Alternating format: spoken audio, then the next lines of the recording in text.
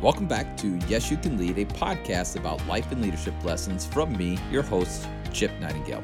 In our last episode, we talked about 3 key principles to help keep people working for you: vision, value, and consistency.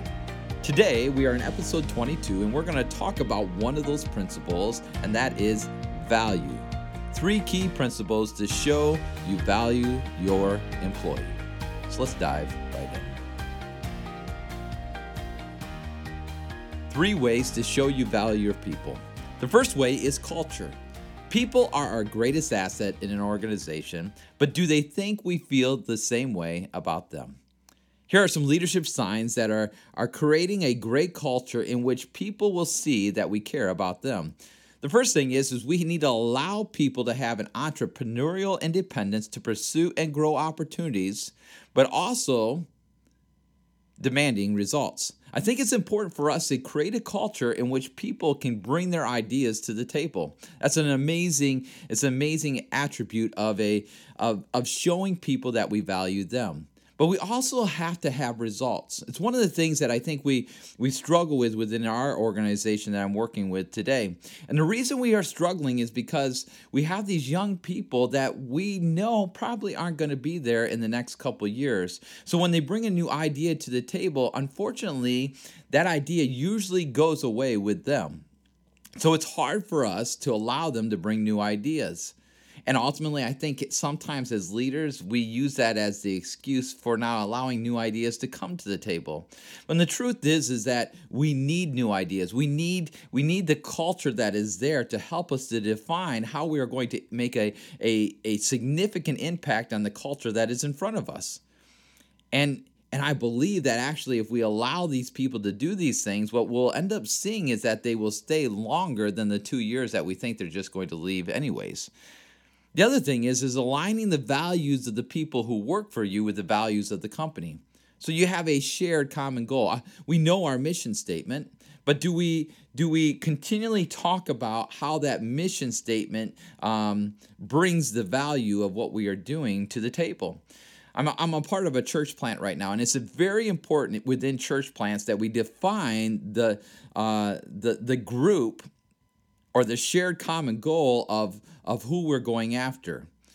And it could be simply as we're reaching families from ages 30 to 40.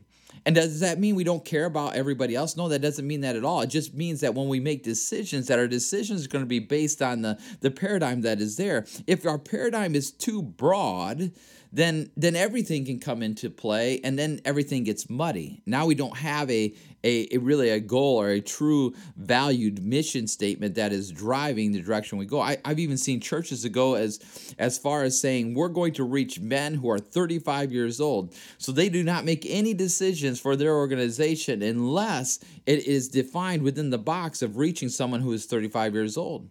And there's a lot of attributes that can go with that. When you're thinking about a man who's 35, he may have children that are ages 3 to 5. It could be that he had children at a very young age and now they're becoming teenagers, or they actually could be single. There's so much there that we can work around. But it's important that we have something to help us define. So when someone brings a new idea, we can say, yeah, that will work within the culture that we are creating within the environment of our organization. The third thing is listening to your people, admitting when you're wrong to create an environment of trust built on real relationships. For me, I believe I do a fairly good job of this, and where I struggle the most is actually taking a step back and listening to the place of understanding so that I don't have to be right or wrong, so that I actually bring them to the table, so that I'm not going back to them and saying, man, I really messed this up, I'm wrong, but actually listening and understanding how to have their input be an important piece of the direction that we are going. The fourth thing is creating transparency by being open, honest, and vulnerable. We need to be open, honest, and vulnerable with each other. If people aren't communicating to you, then let me tell you something. They do not feel valued. And if we're constantly just shutting them down before they even get out what they're trying to say, then I'm telling you right now, they do not feel valued. I have someone within my office right now that, for whatever reason, when he was working for another department, they did everything they could to make him feel unvalued so that he would leave. And it wasn't because he wasn't valuable. It was because he wasn't valuable in the way that boss wanted him to be considered as the employee he needed. And so as I saw what he was doing, what was interesting about this person that helped me to see his value was that he was willing to endure all of the negative stuff that was happening around him because he cared more about the mission and what he was called to do and continually to do the work that was in it. Creating transparency and being open, honest, and vulnerable is hard for us to do because that means we open ourselves up to a lot of hurt. But it also means we open ourselves up for us to have a culture in which people feel comfortable. Finally, being decisive yet grounded by maintaining confidence through the chaos and uncertainty. Let's just be real. Most of our organizations, there's a lot of chaos and uncertainty. But the more grounded we are within the culture that we have created, we can maintain a confidence to our employees that they understand not only their value, but the value of what we are trying to do as an organization. The second principle I want to talk about is inclusivity, or in other words, being willing to bring a diverse group of people to the table.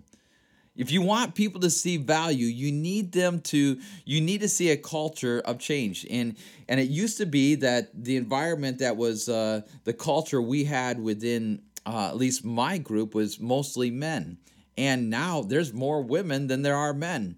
And it's pretty cool to see the dynamics of us working together because as I learned as a pastor is that I needed all of the demographics to understand how to reach the values within the culture we were trying to reach.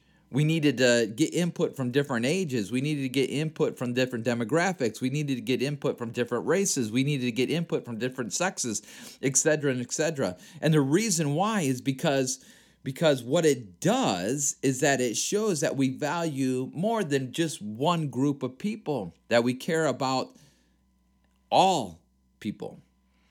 And yeah, even though our value, our mission statement may be defined by a specific group, it's still important to know how all of these pieces, all these different demographics, all these different ages, all these different races, all these different sexes, see how we are to impact that specific group.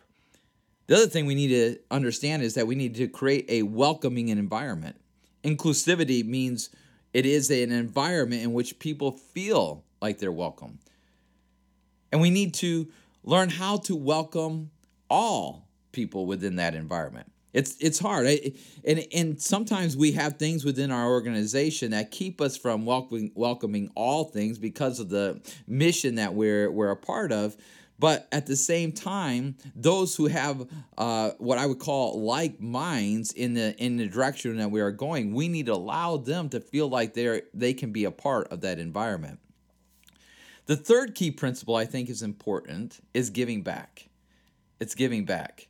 And the reason why I think it's important is because as we create a culture that is driving our organization in a specific direction, and then we bring in inclusivity, it's important that we understand as an organization how to get the best out of our people, and I believe that's by giving back. As a leader, are you giving back to your people, community, and beyond? I have a good friend who has a company, and every year they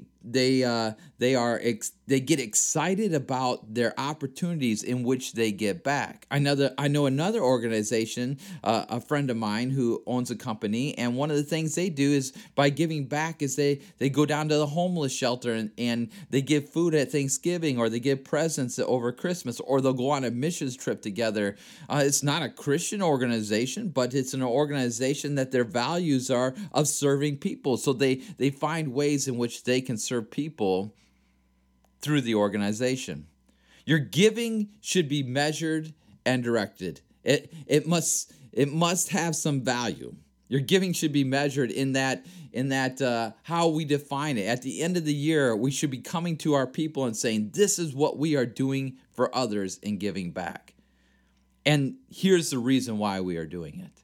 Your giving doesn't always have to be money either. It can be serving people. It can be maybe going together and volunteering to help out at a camp or a homeless shelter or a home for those that are struggling with drug abuse. Whatever the case might be, whatever the heartbeat is of the people within the organization, we need to, first of all, listen to that heartbeat. And as our organization grows, help us to define the ways in which we as an organization are giving back and how people feel inclusive in being a part of giving back.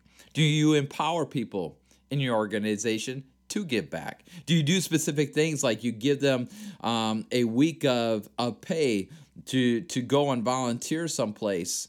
Do you do specific things to encourage them to get out? Do you say you'll match up to a certain amount of money if they're willing to give to a specific thing?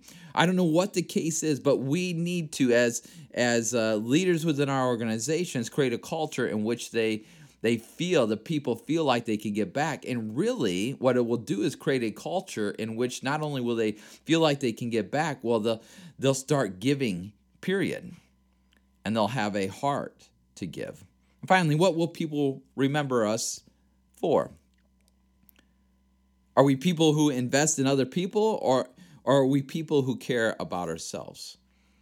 And I think most of us would say we want to be people that people remember us as someone who cared about other people.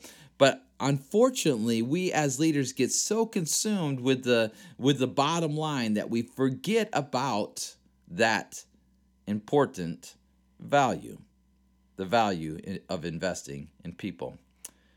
These 3 points come from an article I read from entrepreneurial.com. And the article was this: 3 ways you should value the people who are key to your business. I love what the author Jeffrey Hayzlett said in his closing. He says this: there will be exceptions to the things I mentioned above. For example, you may work in a local or national government agency or face hiring rules that give you less flexibility on how you can adjust the culture. You may face strict protocols that exist for the safety of your people and others that mandate absolute precision in the way certain tasks are performed. But are your people smiling when they perform those jobs? Think about what he just said there. Are your people smiling while they perform those jobs? With a few cultural and other exceptions, like the Queen's Guard at Buckingham Palace, most people don't smile because they don't want to, not because they're not allowed. In the end, make sure you aren't using what you can't do as an excuse for not doing anything at all. You need to challenge the way things have always been done, and you need to do it more than once. One act of kindness or generosity does not move the needle from zero to hero. It takes hundreds or even thousands of value-driven, unselfish, unrecognized, often small acts every day.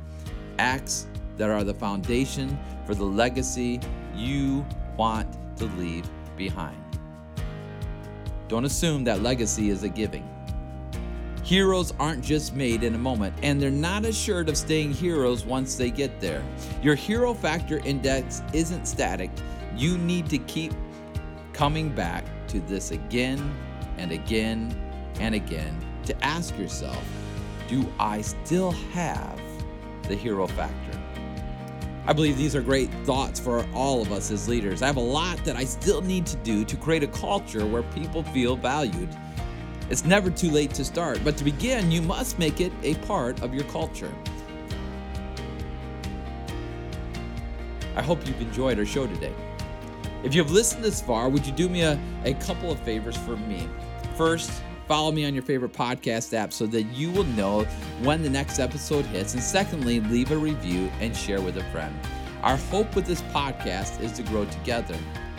Just like we talked about just a minute ago, it is never too late to start. But to begin, you must make it a part of your culture.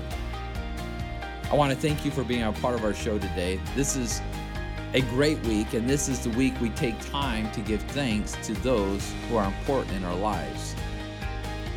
So from me and my family, I want to wish you and your family a happy Thanksgiving. Until next time, this is Chip Nightingale, and yes, you can lead.